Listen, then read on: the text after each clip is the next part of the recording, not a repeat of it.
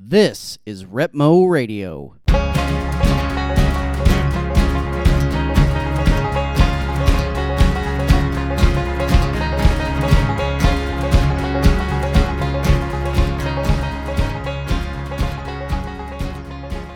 Hello and welcome to another episode of Repmo Radio, where we hear from people of interest and influence who live and work in this city that we love. If you or someone you know has an interesting job, hobby, or a story to tell, reach out to me on Facebook or send an email to jake@repmoradio.com. On this episode, we interview State Representative Bishop Davidson. I've been interested for a while to ask Bishop about the campaign and what it's actually like to serve as a representative in Jefferson City. So now let's break into my conversation with State Representative Bishop Davidson.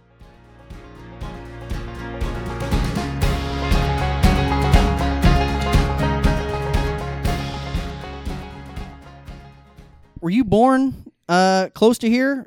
Are you an Ozark native? Technically. By birth? Technically, I was born in Virginia Beach, Virginia, which I thought was so cool and so exotic as a kid. But by the time I was in high school, I was like, Mom, Dad, why didn't you just have me in Missouri where the rest of my family was born?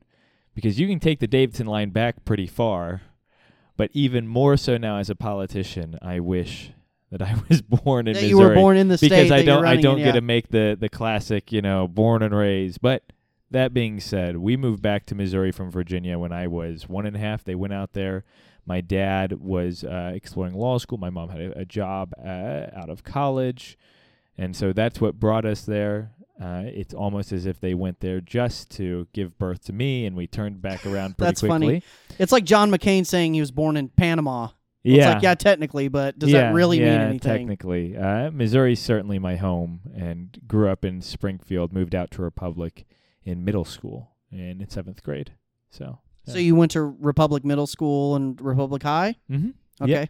Yeah. So tell me about your family. I've one thing that I learned about you very quickly is that you guys seem to have a pretty tight-knit family, like you and your siblings and your parents. And so tell me about that whole thing and that dynamic. Yeah, no, we definitely do. I'm one of 9 kids. 9? Yeah, which is a joy. You are one of 9 kids? Yeah. Okay, so where do you fall in the order there? Yeah, so my dad had 2 kids from a previous marriage. That's my sister and brother. They're the eldest, and then I'm the eldest of my mom and dad's 7. Now, 5 of those were boys that they had, and then they adopted 2 girls because they Wow. were none of us turned out being daughters, and they figured there were alternative methods, I guess. So okay, and you guys are all still mostly pretty close these days. Does everyone still live mostly around the area? yeah, there was a time that I lived on the East Coast. My brother was We'll get to that. training in the Marines on the West Coast, and my other brother was a missionary in Ukraine. So we were spread out for some time.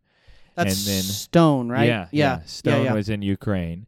And now we all live right here in the Springfield area. So I got a brother in Aurora, me and my brother in Republic. Folks are north of town. Four of the kids are still in high school and living at home, and then my other brother lives in Springfield. Okay, And then my sister lives in Kansas City. So that's the furthest it gets. Is just to Kansas City. Mm-hmm. So still in the Show Me State. Yes. Okay. Yeah, absolutely. So you go. Were you like a good kid in high school? Or were you a miscreant, or were you pretty much like go to class, straight A's, that kind of thing? Yeah. I was that. I mean, the worst I did was like minor trespassing, which I think is a part of any sort of small town, adolescent experience. Finding something to do to be adventurous. Yeah, did I cross through some farmlands? Yeah, absolutely. No, I was by and large a good kid, I would say. And I did all of the little things. I had a fun high school experience. I think you could make a movie from my high school experience pretty easily. So after high school, what happens next with you? I go off to Mizzou. Didn't think I would go there, but ended up being at Mizzou. Really enjoyed it. Was studying history and journalism at first. That quickly changed to also include what was going to be a minor in Greek, but evolved into a classics degree. And then I dropped journalism because I was really doing it more as a fallback, and journalism is an absolutely terrible fallback. Fallbacks are supposed to be like financially stable, easy to access jobs, and journalism is neither of those things. And I had gone to school with the intent of getting a PhD and teaching at a university, and that's still the goal. The end goal, 65, tenured professor, no cell phone, no social media. And I feel like I'm still on my way. This is just a little detour that I've decided to take in the meantime. Wow, what a dream. So. What a goal. I mean, and I mean that. That sounds neat. So you had mentioned education and wanting to be a professor. Mm-hmm. So after college, that your career, so to speak, you have a business in education. Is that right? School me on this. Yeah. So that came a little bit later. Initially out of college, see here, I was about a year from graduation. I got offered a job at an organization called Intercollegiate Studies Institute. And I was very dismissive initially. I was like, no. What even is that? Yeah, so ISI is the acronym, and even when you say the words Intercollegiate Studies Institute, it doesn't clarify anything. Yeah, my eyes just glazed over as you said it. And that's I had to wake myself back up to ask you what it was. It really is a hard branding strategy, but William F. Buckley Jr., Bill Buckley, most folks know who he is. He started it back in 1953. And the whole idea was to bring old books and old ideas to college campuses. And so it is an organization dedicated to conservative intellectual tradition. And I say it in that way because we didn't do a lot of policy talk. Now, you would find that discussed at our conferences, amongst our student groups, in our literature and so on. But what we really were concerned with was the philosophy that underlies the policy. And so when we say conservative intellectual tradition, that's more of what we're talking about.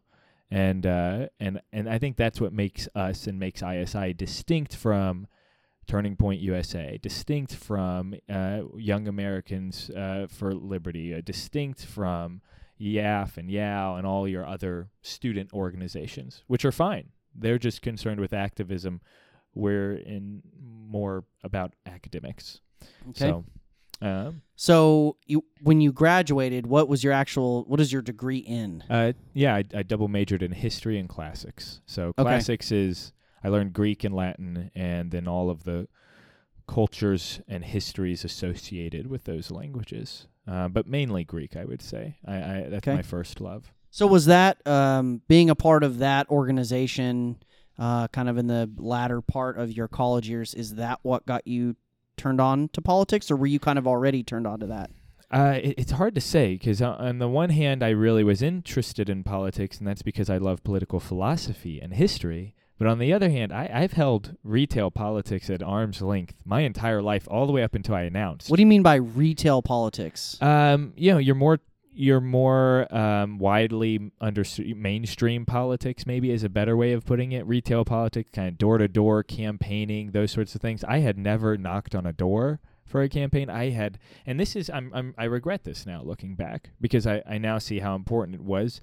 And I think maybe I got caught up in the ivory tower of it all. But I hadn't given money to a campaign. I had never really known an elected official. I hadn't, I very distinctly avoided working for any legislatures or any legislators or any sort of policy person. Even in the time that I worked at the Heritage Foundation, I worked in the one center, the Center for Principles in Politics, where policy was not what they did. They did history. And so ISI was certainly a place where a lot of my conservative views, I would say, were validated. Because I always say truth is truth is truth. And where I really get a lot of my political philosophy is from rich discourse around my mom and dad's kitchen counter growing up. And I really mean it. I mean, some serious fights and arguments and backs and forth and discussions over every little thing. It wasn't always political, but it did turn political at times. And when you start asking that many questions about what you believe, you start to come up with answers on the why of what you believe. And that's what I'm really interested in. Anytime someone says they believe, press them. Well, why? Well, why? Well, why? And you start to peel back a few layers and see, do they really have a firm grasp of where they stand? Or is this something being regurgitated or reflected or mirrored off of another, talking head, as it were? And I don't want to put that in a negative way. We outsource all the time. There's times that I don't have the time to sit and think about every little thing all the time, and so I choose someone that I trust to help me think about it and think about it a little bit on my behalf. So I don't want to put that down. But when I was running, I thought that was really, really important. And I think that is still very important, that if you're going to be a lawmaker, people all the time, that they'll, well, I don't really know much about the issues, and they sort of feel bad about the situation. I say, listen, you have hired me to know about the issues. And it's not that they can't. It's that they're busy living their lives and doing, honestly, more important work, whether it's their actual work or whether it's what they do with the profits of that work as they develop and grow their family, as they invest and grow their communities. That is way better than what we're doing in Jefferson City. And as it stands, they are literally, right, at least the folks here in Western Greene County are literally paying me money so that they don't have to take the time to think about those things. And they're saying, Bishop, you take the time to think about those things and then inform us. And they'll hold me accountable. Don't get me wrong. Every 2 years I'm held to account.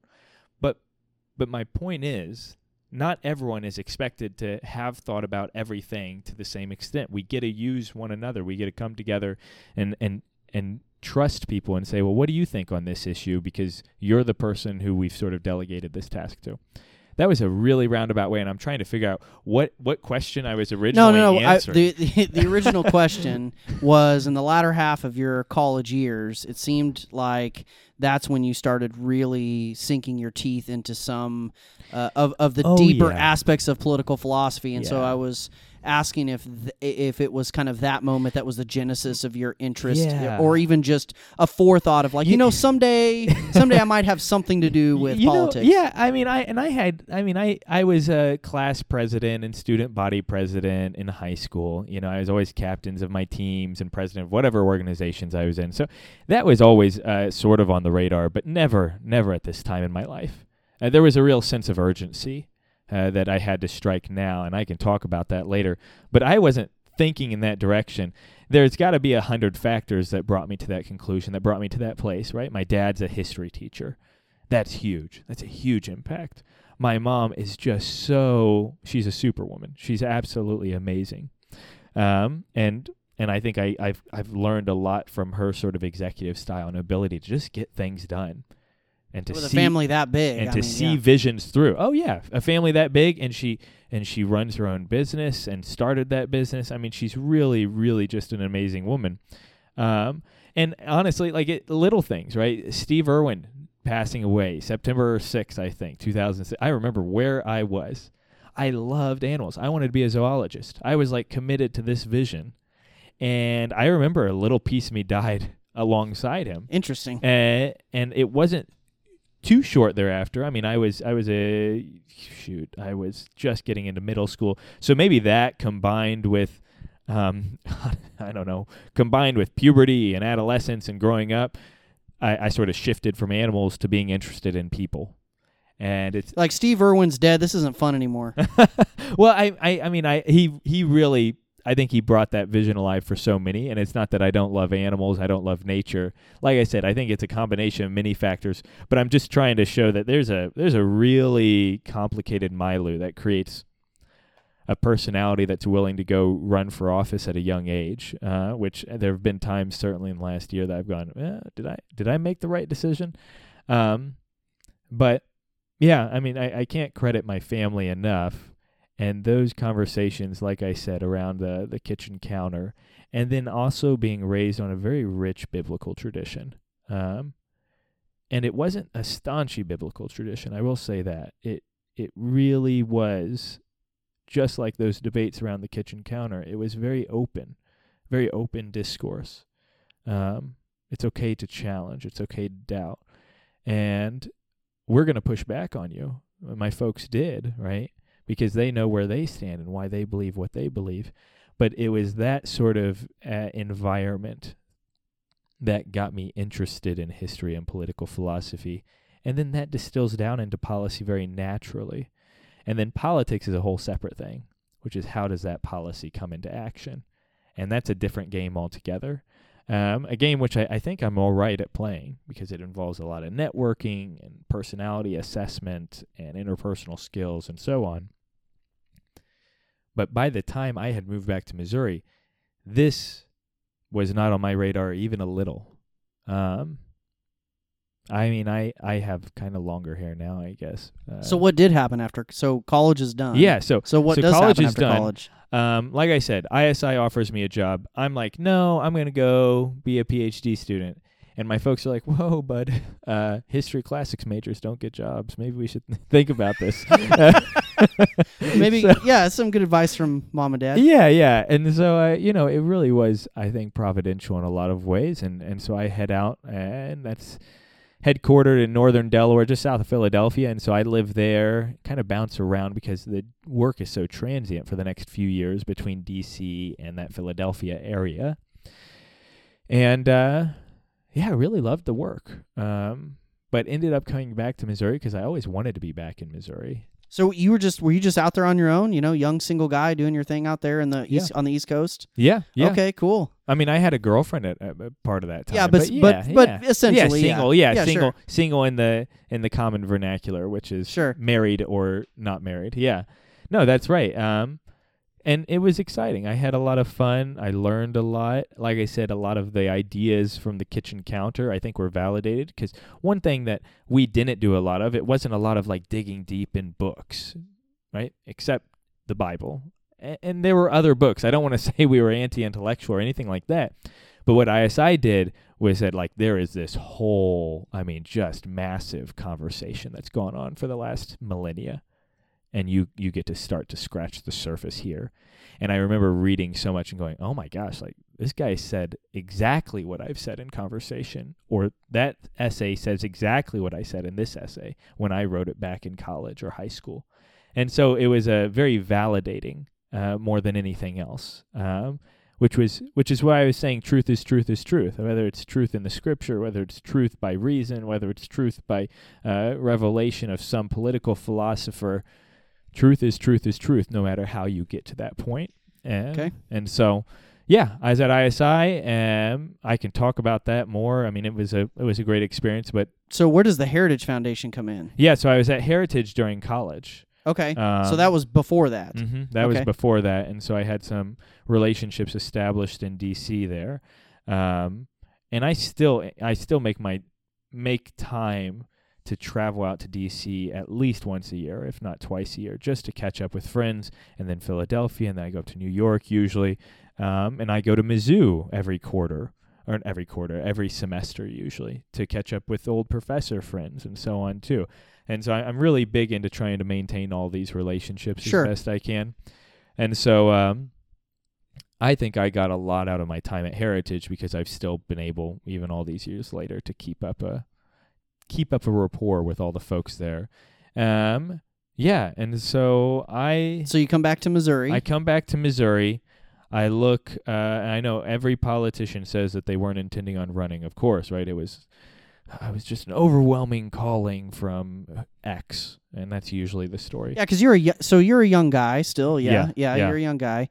And so, how much time from college to now? Like, where are we at? So I graduated I'm class of 2017. I graduated a semester early. In December of 2016. Okay. I had turned 24 in April, and then I moved back in June. In June 2019, I'm looking at two big options. And I'm just being honest. So before we get there, what's the you had some kind of education? That comes late. So that comes later. Okay, that comes later. Yeah, okay. Chronologically, yeah. All right. We're not quite there. Okay, so, sorry about that. Yeah, no. I love the enthusiasm. And so I had come back, and there was a lot in life going on at the time, but I also had two sisters that were recently adopted. And I never got to live in the same state as them. And so I only saw them on holidays, which was very strange, right? Like, you are my sister, but I don't know you. And so I came back with the intent of really getting to know my sisters. And also with very open hands. My whole life had been very planned up until that point. I'm going to do this for this number of years. I'm going to get married at this time. I'm going to have this many kids. And boom, boom, boom, boom, boom. And so I was trying to live life a little more in the moment and wanted to really see what sort of opportunities could might present themselves. And so I was brainstorming. I had no debt. Fortunately, I had grants and scholarships in college. I had a good chunk of money saved. I fell in love with personal finance as soon as I got my first check. I had no girlfriend. I had no lease, no familial ties keeping me in any one spot. And so I'm thinking, okay, sky's the limit. What should we do? What should I do? And I had just done a musical. I was Bert in Mary Poppins. It's a whole story in and of itself. For another time. Yeah. But listen, Bishop, I'm putting a pin on that one. We're not going to tell that story now, but that story is going to be told. Okay, yeah, no worries. I'd love to. And so I'm looking at either moving out to Hollywood or I'm going to go down to South America. Both things have been, big dreams of mine at different points in times. And part of that's like, hey, listen, let's do the gap year thing. Let's do the traveling thing. Let's go down to South America. And then the other part of me is like, a failed year in Hollywood sounds like a great story. So, okay, so let's pause there for a second. So what would have been the objective in South America? The objective in South America was to immerse myself in the Spanish language and to learn Spanish. Okay. And then I would have tried some freelance writing on the side. If I could have started to break even, if I could have maintained all that, then, kind of play it by ear. Yeah, these are very different goals. Like, let's go to South America and learn Spanish or become an actor. Well, yeah, and like I said, sky was the limit. I think I had like flip a coin. Sensible expectations. I thought I would go out to Hollywood and I would not do anything, right? But it would be like I said, a great experience, a great story. I'd live on the West Coast. I had lived on the East Coast. I would return to Missouri, as has always been the plan. But yeah, and then if that didn't happen, maybe I actually made it. That'd be interesting, right? That would be fascinating to me. I have actually many passions. Politics is very middle of the road. I like it, I certainly like it enough to do it as a career, as a job. But, movies, pop culture, church history, I really love intellectual, academic conversations around gender and the family. Those are much more interesting to me, personally. So those are the two big things. I'm like, and I'm arguing with my mom. Am I going to stay around here for 3 months, 6 months? What's the case going to be? And I decide, to just consider it, pray on it, think on it, talk with loved ones. And a third option rolls around of running for state representative, July 2019. And so there's literally like a couple days where I'm considering all three of these options. I pretty quickly narrow it down to Hollywood or state rep. And like I said, I look like a hippie. Oh, I don't know if I said that. I did. I look like a hippie. Every politician says they didn't intend to run. I have picture proof.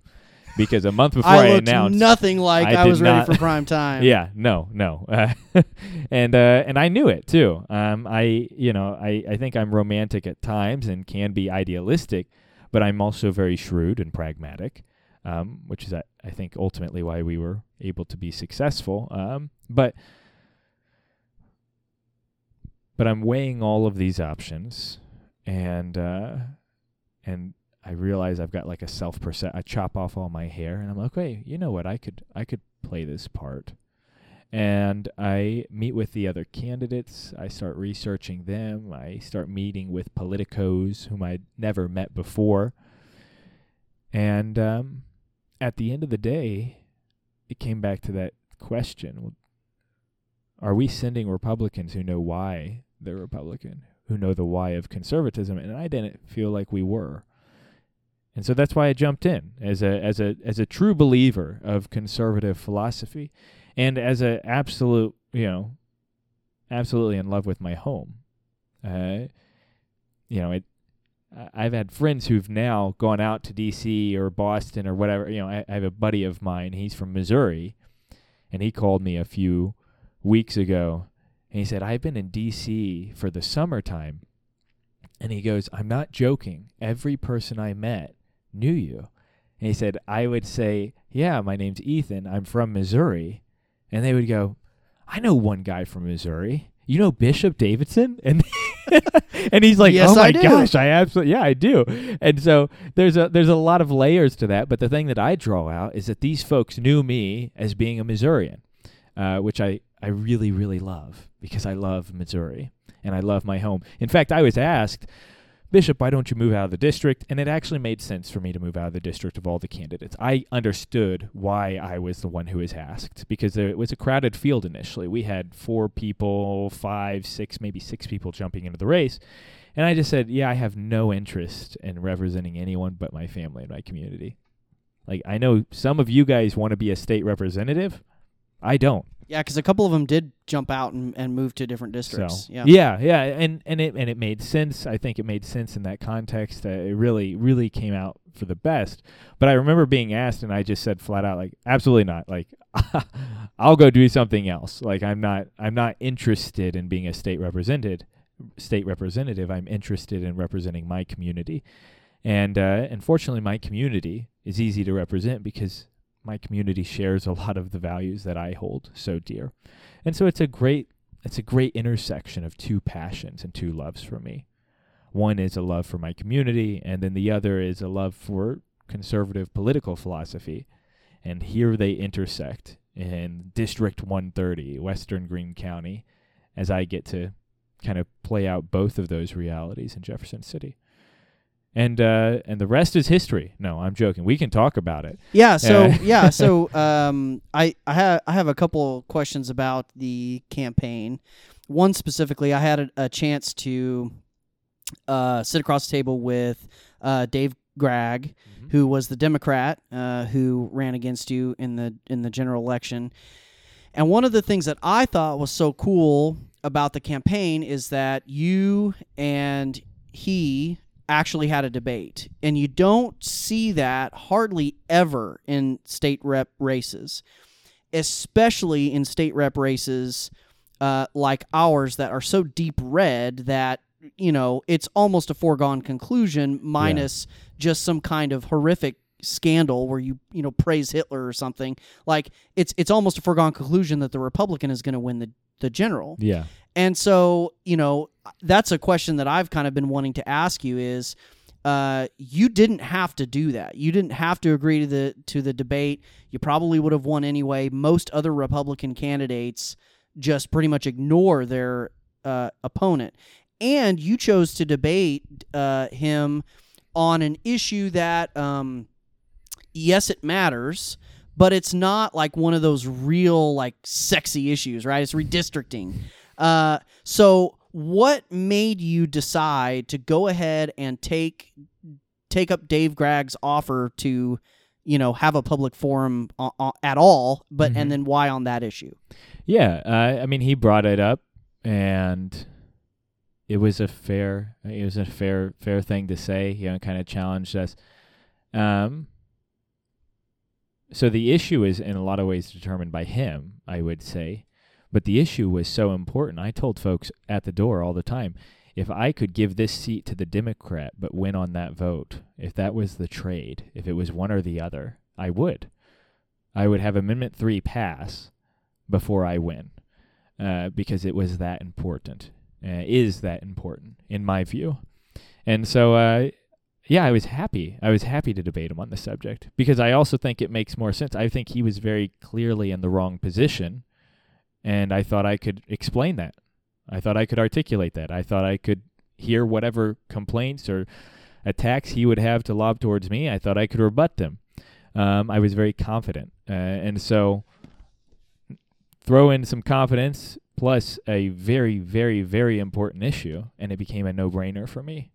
And I didn't think anyone else was going to kind of take him up on it. And we had lost in this county and in this district the vote for clean Missouri in 2018. Right. And so it was upon us to convince our district for cleaner Missouri. And so I really saw that as almost a proto of the job. I mean, if the job I want is a job that says, hey, I'm going to do the hard thinking and digging into policy and politics and figure out what the right answer is on the most complicated issues, what better way to show my constituents that I'm prepared for that job than to take on a Democrat, to take on a debate and a discussion over such a dense topic, especially a topic which the district ostensibly would have been against me. Yeah. So, yeah, I mean, that was kind of the thinking on that. I haven't shied away from any sort of debate or discourse. I think it's one of the important markers of a good legislator, honestly. Yeah. So, I've heard lots of different things said at different times, but No, it was just unusual. I had this thing. This probably didn't happen this way, but I just had this vision in my head that Dave Gregg kind of puts that out there, and Bishop's like, you know what? I'll take him on, and all these advisors are like, no, don't do it, Bishop. You don't need to do this. Don't do it. Well, you're right.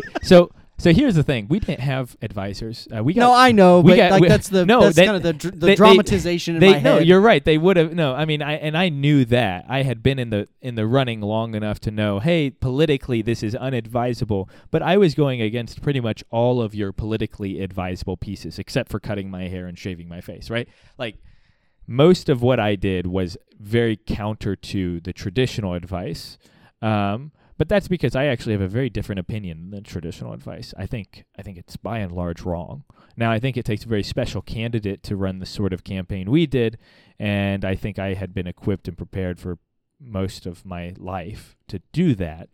But we were boxed out of the race. I mean, we didn't have any consultants because they literally all made deals with one another to only support one person and not the rest. So we were boxed out for early on. Sure. And that was exciting, and scary all at the same time. We knew if we win, it's a tremendous learning opportunity. If we lose, it's a tremendous learning opportunity. But if we could pull this off, think of all of the additional learning we've done. Yeah.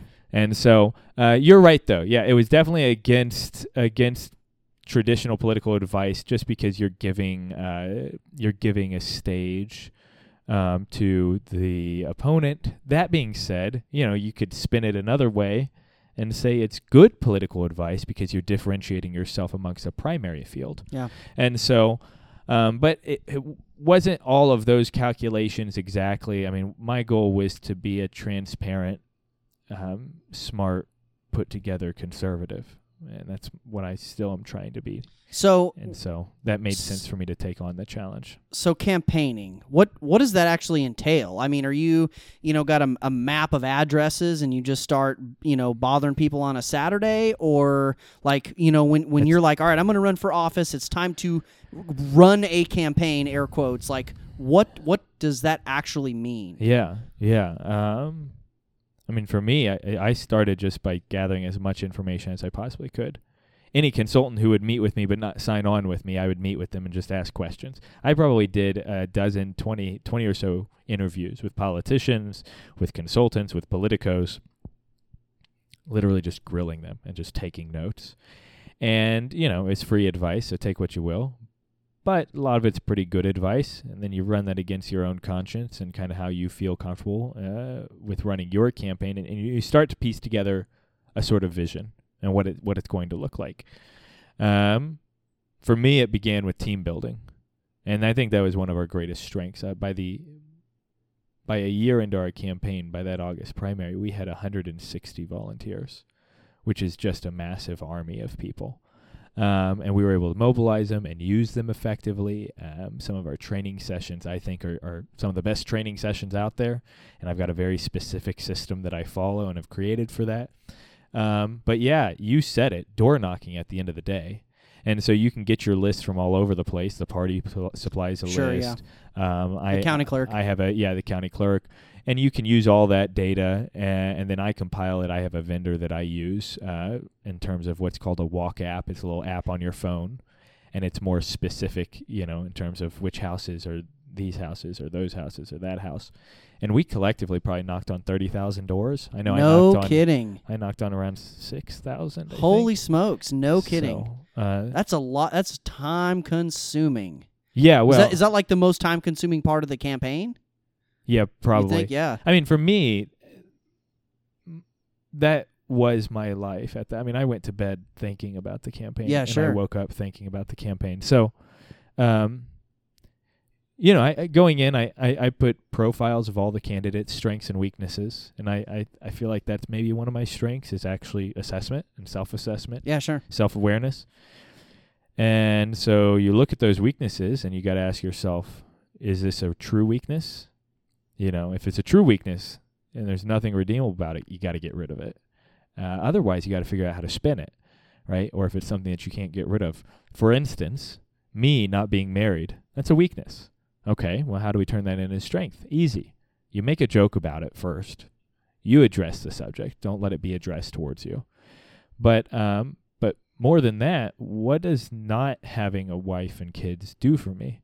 It gives me enormous amounts of time. You're like the Apostle Paul. You can just give all the time you need to your ministry. Yeah, sure. I think some folks might consider that blasphemous, but yeah, exactly. No,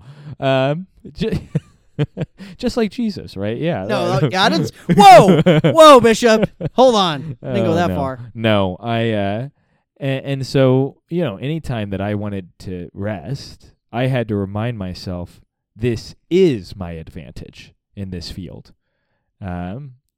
is that I don't have to rest and I don't have to pause. And so, I mean, every night I was attending some event. Every weekend I was doing something. I mean, every hour it was on my mind, and I was working enough to scrape by, but I was dedicating everything else. Yeah. Which brings us to this question, this really pressing perennial question about my work now. Yeah. Yeah. And about... Because you've mentioned it before, and I'm always like, what's that about? The education thing. I'm curious. Yeah. It's called Pelion Learning. And so I had started that right around the time that I had started campaigning. And a part of that is because campaign schedules erratic, and then the legislative schedule is erratic. None of those folks in legislature, I mean, some of them do, I suppose, but they don't really hold down traditional jobs. They're almost always retired or self-employed or independently wealthy. Yeah, I mean, I don't know how could you, with the schedule of having to go back and forth to Jeff City and months. 5 months of the year. Right. Yeah. How could you have a job that way? And and I knew that, and I wanted to prepare for that. Unless you're independently wealthy. Yeah. And I wanted to prepare for that, and I love teaching, and so I started doing private teaching and curriculum development. Towards your other goal of becoming a professor eventually. Yeah. And ultimately, towards my goal, it kind of combines two of my passions, entrepreneurialism and education. And if anyone knows me, they for too terribly long, they know I'm coming out with about 1,000 ideas every month, and I'd say like 2% of them stick, but my wheels are always turning, and so Pelion became one of those things that stuck. And I remember it was very quickly it stuck because I was sitting there, I had the idea, I thought about it, I called my mom and said, hey, what do you think of this? And we talked about it for maybe an hour. Really kind of developed on the phone there. Yeah, this is a sensible business plan, business model. This is very doable, low overhead. There's no reason in my mind, I thought, not to start tomorrow. And so I literally bought the domain name, and I drove up to Jeff City, and I did I got it filed for an LLC and started work immediately, and I've really loved it. And I'm developing it now. Of course, I'm balancing that with a rigorous legislative schedule, which is a real challenge, of course. But, like, for instance, what I'm looking at doing with Pelion Learning, I can explain the title. What's the website? PelionLearning.com. Okay. Yeah. Just so people want to go there. Yeah. PelionLearning.com. And actually, I just took it down because I'm going to put it back up with a new offering that we're going to make this June, which is it's called Civ Academy. I haven't pinned down the dates yet, so it's not exactly finalized, but it'll probably be at Calvary here in Republic. It may be at First Calvary in Prez in Springfield. We're looking at a few different venues, but the whole idea is we're going to create a legislature for 13 to 18-year-olds. We're going to have 163 representatives, and they will be regarded as such, and 34 senators, and they will be regarded as such.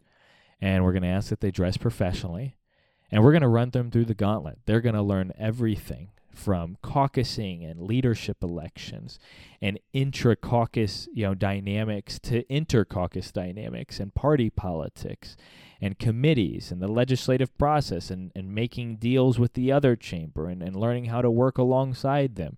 And then we'd like to introduce lobbyists and experts on certain topics. We want to go the whole length of simulating our legislature, even to the point of blasting these kids with a bunch of texts that are quote-unquote constituents complaining about a certain topic.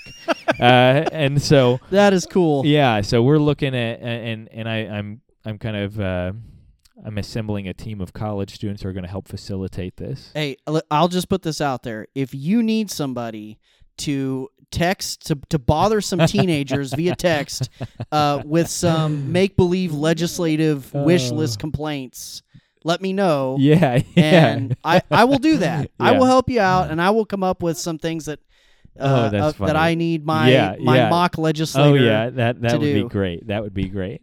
And I've got the whole curriculum written out, the schedule. It'd be a 4-day day camp. That sounds really cool, Bishop. That sounds really neat. I think it's going to be because successful. people don't know about state government. I mean, they just don't. I mean, I've got some theories on how exactly Civ Academy would develop, because I think they would experience all of the same relationships. Yeah.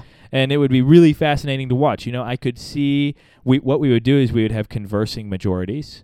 And so you'd have one party with a majority in the House, but then the other party would have a majority in the Senate. And so I could see them. That's not very realistic. I could see them, not for Missouri, but I could see them ramrodding their legislation through their chamber, and then going, we've got to moderate. Yeah, oops. We've got to do some things differently, because you can't just do that in both chambers. And we're going to give minor majorities anyways, like really small majorities, just to make it interesting. Yeah, to keep it sure. really close. Oh, sure. But because the parties aren't going to be too terribly policy based. We're not going to prescribe policies that they have to abide by. What we're trying to get is all the students, right, to learn more about the process. Yeah, it's civics, not party indoctrination. Yes. Right. Yeah, that's exactly right. And so so Pelion Learning is it's a way for me to exercise kind of all my wildest dreams in terms of education, the educational space, whether it's educational programming or me doing private teaching or doing unit study courses or whatever the case may be. And I really, really do love it. That is cool. I'm looking forward to seeing how that evolves. That is such a great idea. Yeah. So I'll be watching that with interest. Yeah. I have a few more questions for you before we start to conclude our time together. All right, so I'm curious. All right, so election results come in. Mm-hmm. Well, I just won myself an election. That's pretty neat. So what happens then? Your phone rings and, hi, I'm so-and-so with the Republican people, and you need to come to Jeff City and report to room 503A, and then we're going to show you where your office... Like what happens literally like the next day? Yeah. Yeah. How does all that work? Because you don't just drive up to Jeff City and you're like, hey, did you guys know I got elected? Where am I supposed to go? So, yeah, no, there's two meetings and there's two elections, right? You've got your August primary and your November general, of course, out in western Greene County. If you win the primary, there's a very strong chance you win the general. And so as far as the politicos, right, the establishment, the lobby corps is concerned, I am the next state representative at that point in time. And so those conversations start for me in August. And one of the first things you're going to see is you're going to see donations to your campaign account. Sometimes it's people, who had maybe given to an opponent and trying to mitigate and go, hey, here's a concession. Thank you so much for being our representative. Love to talk with you sometime, right? Other times it was folks just holding out because they didn't want to bet on a losing horse. I get that too. But that's one of the things that early happens. You get your text messages just blow up. You get hundreds of people texting you, congratulating you, and so on. For me, it was all very emotional. We didn't know if we were going to win. I mean, it was we knew it was very likely we could lose. I mean, that was always on the table for us. So then you go, though, to summer caucus. At least we did as a Republican Party. And there they start to congratulate all the primary winners. Now the party's going to consolidate behind you, In the primary, Republicans tend to stay out. They don't want to bother that process. But then now we're going into the general. We're all a team, and we're heading off against the Democrats come November. And so they explained a little bit of the process then and told us, hey, there's going to be a meeting the day after election. So keep that in mind when you're pulling up signs at 11 o'clock at night, which you do. And so we had to have a plan ready to get our signs out because I had to leave the next morning at around 7 a.m. And we get there, and we have our winter caucus meeting. And there's a lot of different things that happen here. Amongst those are choosing out offices, and you literally just have a drawing. And the same drawing when you filed, which helps determine which place you have on the ballot, is the number that they use. You know what? No, we did a different drawing. And then a lower number, I think, is what it was, gets to select their office first. And then they do seniors. And when I say seniors, we have 4 terms that we're limited to. And so what very naturally occurs is of those 4 terms, you have a freshman class, a sophomore, and a junior, and a senior class. And Sure. And so the seniors do their drawings first, and then the juniors, and then the sophomores, and then the freshmen. And then you just go around the building picking out offices. And so that's how the office So thing what, you works. run around, you're like, dibs on this one. Yeah, more or less. Really? I mean, yeah. Because, I've been to the Capitol, and those offices are nothing special. I mean, it's like, I was like, is this a broom closet or is this a state rep office? Some of them are better than others, obviously. But, yeah, that's exactly what No happens. kidding. It's a number drawing. And you just get to, okay, you got And so number 15, go pick your office. So you get next, and you walk around with the accounts chair is what it's called. And in this case, it's a guy named Jason Chipman. He's a senior legislator. But... yeah. So it's not like what at the end of every 2 years, like before an election, you got to clean all your stuff out because potentially you can. I think there's like and none of these are rules. These are just rules imposed tradition by the chamber. Yeah. So I think you can keep your office if you want. That's like the thing. Like once you have an office, you can keep it, but you're most likely going to get an opportunity to upgrade. Interesting. And so most people are going to take the opportunity to upgrade and get a better office because there definitely are better and worse offices. Is there any Passover, like you go and I know I've seen pictures of you with Jeff Messenger, who was the former state rep before you. Is there a moment after you get elected where you guys have a little handover, or no? Is that not a thing? No, not particularly. I'm not. I wasn't sworn in until January 6th, and that's when I was actually sworn in. Before that, I was representative-elect. And so, no, there wasn't any big formal thing, though, as it were. There's normally an inaugural ball that didn't occur. That happened actually a couple weeks ago, bundled up with the bicentennial. But, no, it can be more of a handoff, depending on who you hire as your legislator assistant. Some people hire the former representative's legislator assistant and keep sort of a level of continuity with constituents. I actually hired a brand new legislator assistant. I interviewed about 6 people, so that was something I did in that time, in that space, to set up my office. And I got to do that earlier because some folks were worried about their November elections. Yeah, sure. And I was concerned, obviously, enough to run a hard race. But I also was given some flexibility and leniency. No, I get that. To start pulling together the office, and talking with other legislators. How many staffers does a state rep get? You just get the one? State representative gets 1, and sometimes that one is shared by 2, depending on, that they're able to do that. But yeah, you typically have one legislator assistant. And then the Senate, I think, they have a little more different of a system. They have a pool of money for their office, and they get to spend it however they want. In the House, it's very restricted. We don't get to choose who gets paid what. That's all pre-prescribed, and it's all very much already decided for you. So you've been a state legislator officially for less than a year so far. So we've had one session. Mm-hmm. What are some of, just, I guess, real high level, kind of brief, what were some of the highlights of your very first session? Your either legislative highlights or just like memorable experiences that you had over the past year. Yeah. So some legislative highlights. I got to sponsor alongside Representative Taylor. We both sponsored the bill, and the bill was joined in committee, which means it becomes one bill together, but it has both our names on it. The Second Amendment Preservation Act, huge victory. Very exciting. Governor signed it. I have this copy of the governor's, I saw you were like right behind him on the picture. Signed bill. Yeah, it's been really, really fun and a true privilege to be a part of, because that happened early in the session. And so within 3 weeks of being sworn in, I'm sitting in the speaker's office with a select few as we run back and forth between the House and the Senate to negotiate the finer details of the bill and what can be accomplished. Or you're like, hi, I'm new here. I don't know if you like Hamilton the musical, but there's a song where they talk about I want to be in the room where it happens. And so I'm sitting there going, I want to be, like I'm here, I'm in the room, and I'm like, Bishop, snap out of it. Focus on the conversation. Focus. Don't be singing musicals. No, I'm joking, but the governor's speaker of the House gonna look at you like, what is going on with this guy? He's incredibly inclusive, though. I was sitting there and I kind of said, "Oh, I'm a fly on the wall." He said, "No, you're not."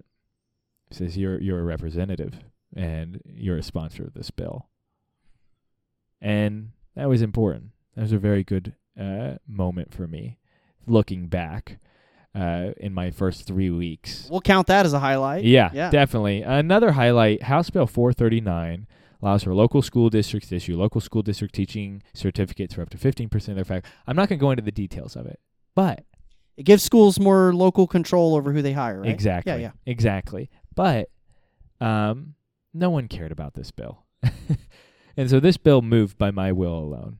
And this was a bill that I had come up with actually on the campaign trail, and then vetted with superintendents, and I talked with teachers and talked with different stakeholders, as it were. This was an exciting moment because, like I said, this wasn't someone else's idea. It wasn't another state's idea that we're bringing into this state. It was a truly original piece of legislation, went through the vetting process as it needed to go, and I was sitting there moving it every step of the way because you have all these choking points, 1,000 ways for a bill to die, only one way for it to live. And my goal was never to really make it a law, not this last session, because I had realistic goals. If it happened, great. But I accomplished my goal, which was a few things: to learn about the process, hands-on experience, right? To do it myself, to establish myself as a competent legislator. And then I also wanted to be known as someone who was serious about education policy. And so, is this something you're into? Yeah, it's something I absolutely love. And so I ticked off all those boxes. And I remember, the floor leader, who's now our speaker-elect, he was like, he's like, seniors don't know how to move bills. Like, you're moving this bill. And I'm a fast learner. I like to absorb information, and I'm a hard worker. And so I probably had 150 conversations before that bill finally came to the floor. And by the time it had come to the floor, all the hard conversations were had. And so the chief opponent, who would have been the opponent, a Democrat, gets up. He says, I can't get behind the bill. And we had already talked a lot, right? But the representative from Greene County, me, has worked so hard and so diligently to meet me halfway, and we just couldn't at some of these points. I have the utmost respect for him. I look forward to working with him in the future on education.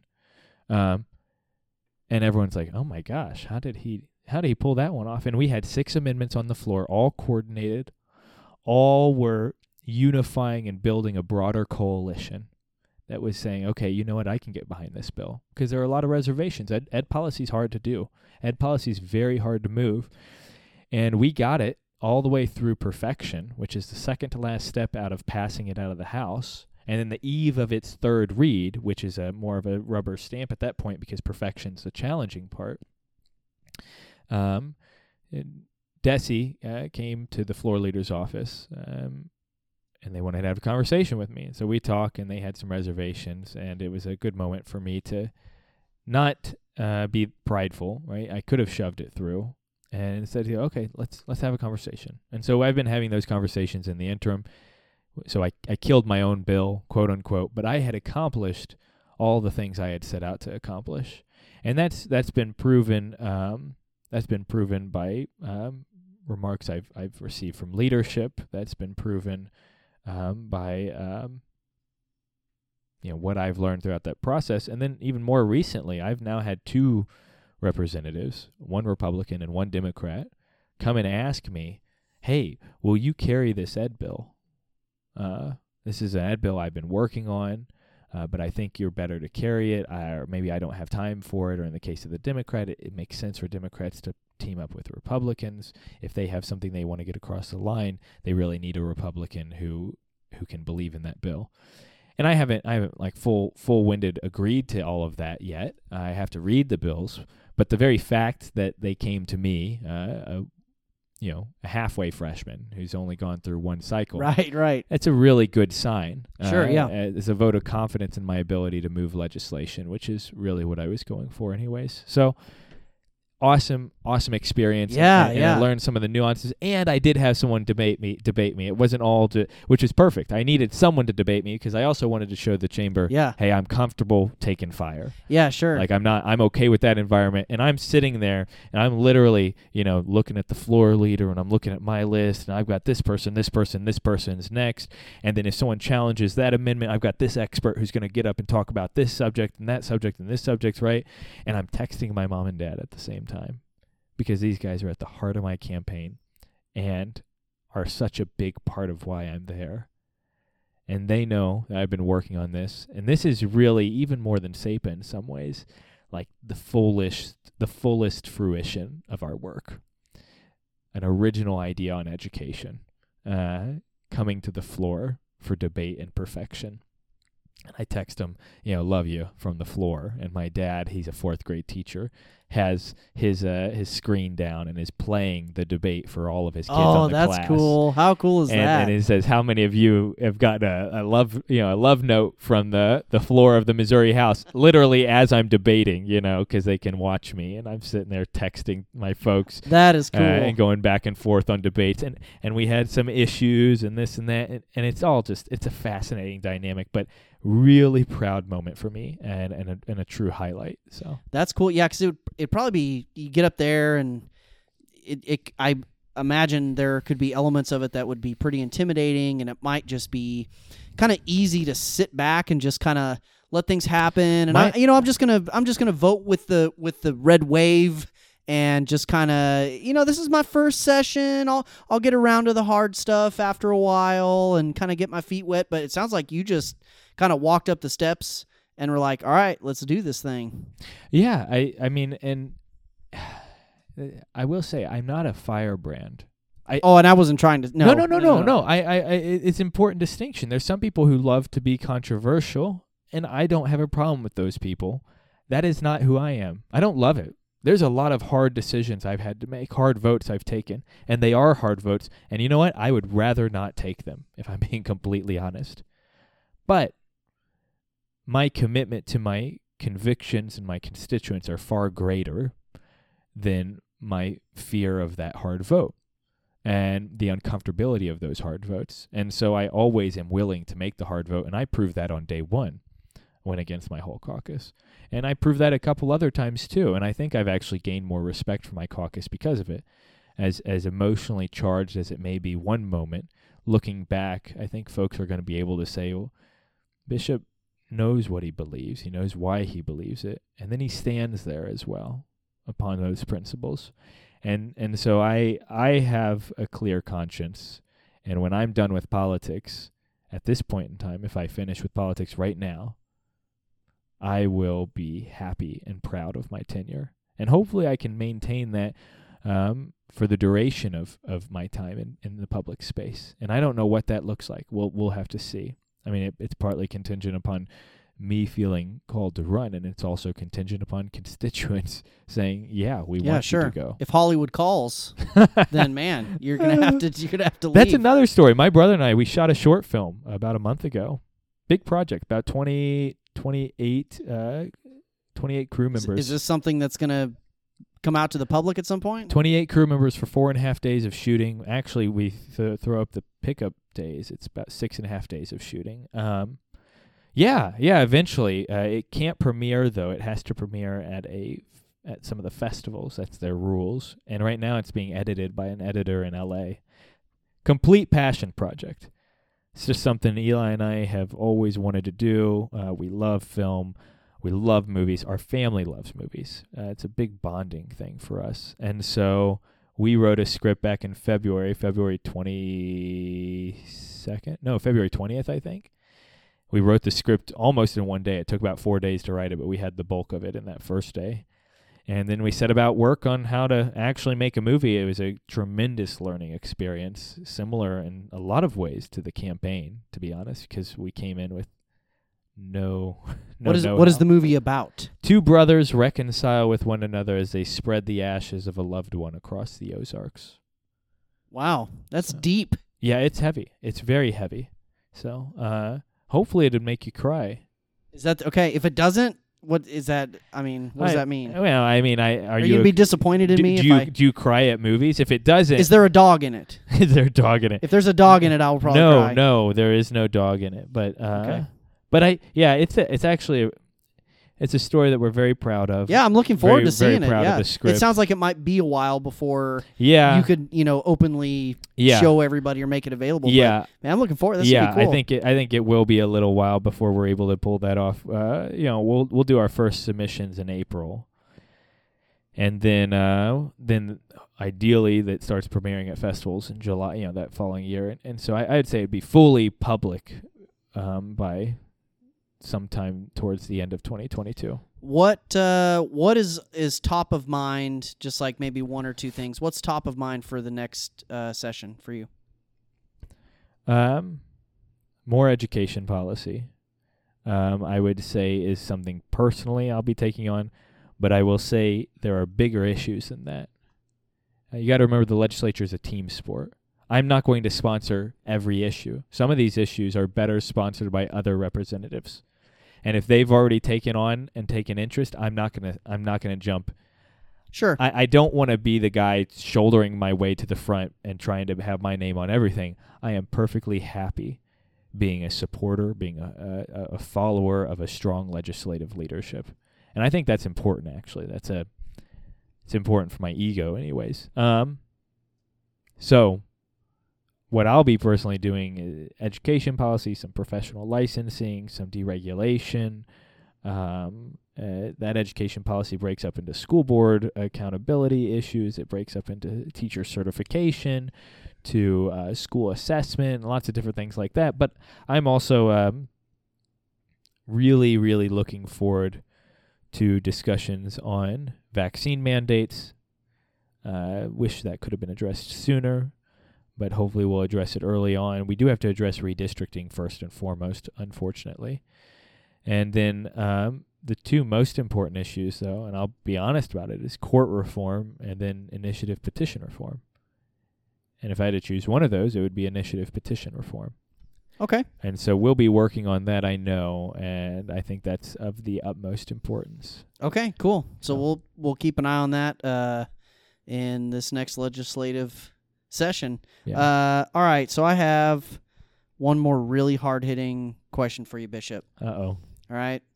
What? I have a feeling this isn't a hard-hitting question, but go ahead. Do I give it away? What is your favorite restaurant in Republic? Oh, that actually is hard-hitting. You're never supposed to ask a politician that. Yeah. This is hardball I'm playing here, Bishop. That is a hard question. Just because you have a favorite, it does not mean anything against any of the others. Well, I don't. But you have a go-to. I don't even know. I'm trying to think through what my go-tos are. Go-to definitely. My brother, he was a general manager at Big Whiskey's at time. I've worked at Big Whiskey, so there's definitely a go-to environment there because I've got a lot of friends who work there. And I'm acquainted with and so on. We would go there for after campaign stuff, and they put a big sign out in their yard for that sort of thing. Retmo Burger's super close to my house, and so that's I think Jimmy's great, and I like what they're doing. Yeah, he'll be on the show at some point. We had a scheduling conflict, but he's gonna be on the show at some point. Yeah, no, and I love the hometown pride that brings. Sushi is one of my all-time favorite cuisines, so I'm stoked. I've had that sushi. Yeah, the Asahi. yeah, I think. I can't. I don't know how to pronounce it. I'm It's where not- Domino's used to be. Yeah, yeah. and it's quick. It's like you don't have. It's to, almost like fast food sushi. but it doesn't good, taste. but it's Yeah, good. but it doesn't It's taste good. like fast Yeah. food. But you don't have to, sit through the whole thing of the No, it's not a big dine-in experience. Right. Yes. And if you want to make right. it nicer, you can take it and go plate it at home or whatever. But Sure, yeah, I really like sushi. So Yeah, I agree. I like I that. like that place too. Aries Pizza is great. That's also, these are all really close to my house, as you noticed. right. Right. Like they're all like in close proximity, where I to live. each other. Yeah. Ease In is right down the way from me.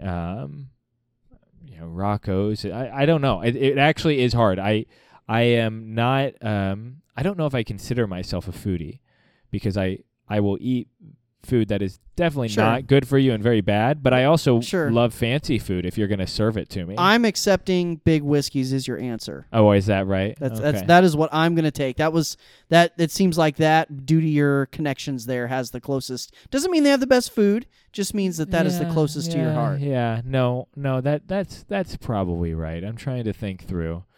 There's obviously a lot of restaurants that I'm leaving off the table here, but And that's okay. If at any point you have some kind of a legislative update, Mhm. a call to action, something that's really on your mind, especially if it's very Republic centric, then let me know. You could just tell me when you want to be on the show, yeah. and we can make it happen. If you've got something that you want to say directly to the city, Yeah. then just come on. I appreciate it. Appreciate what you've done. I think this has been a really awesome experience for the community. I think it contributes a lot. So Yeah. thank you. Oh, well, I appreciate that. I'm just trying to connect the dots of Republic and give people a chance to get to know people a little bit better, so that way when they walk into whether it's a business or see somebody around town at Walmart, they go, hey, I know you. You're the person that does that one thing, or you're the person that handles that one cause, or runs that nonprofit, or whatever. And by the way, how's your kid that's sick, and or whatever. Like, just so that people can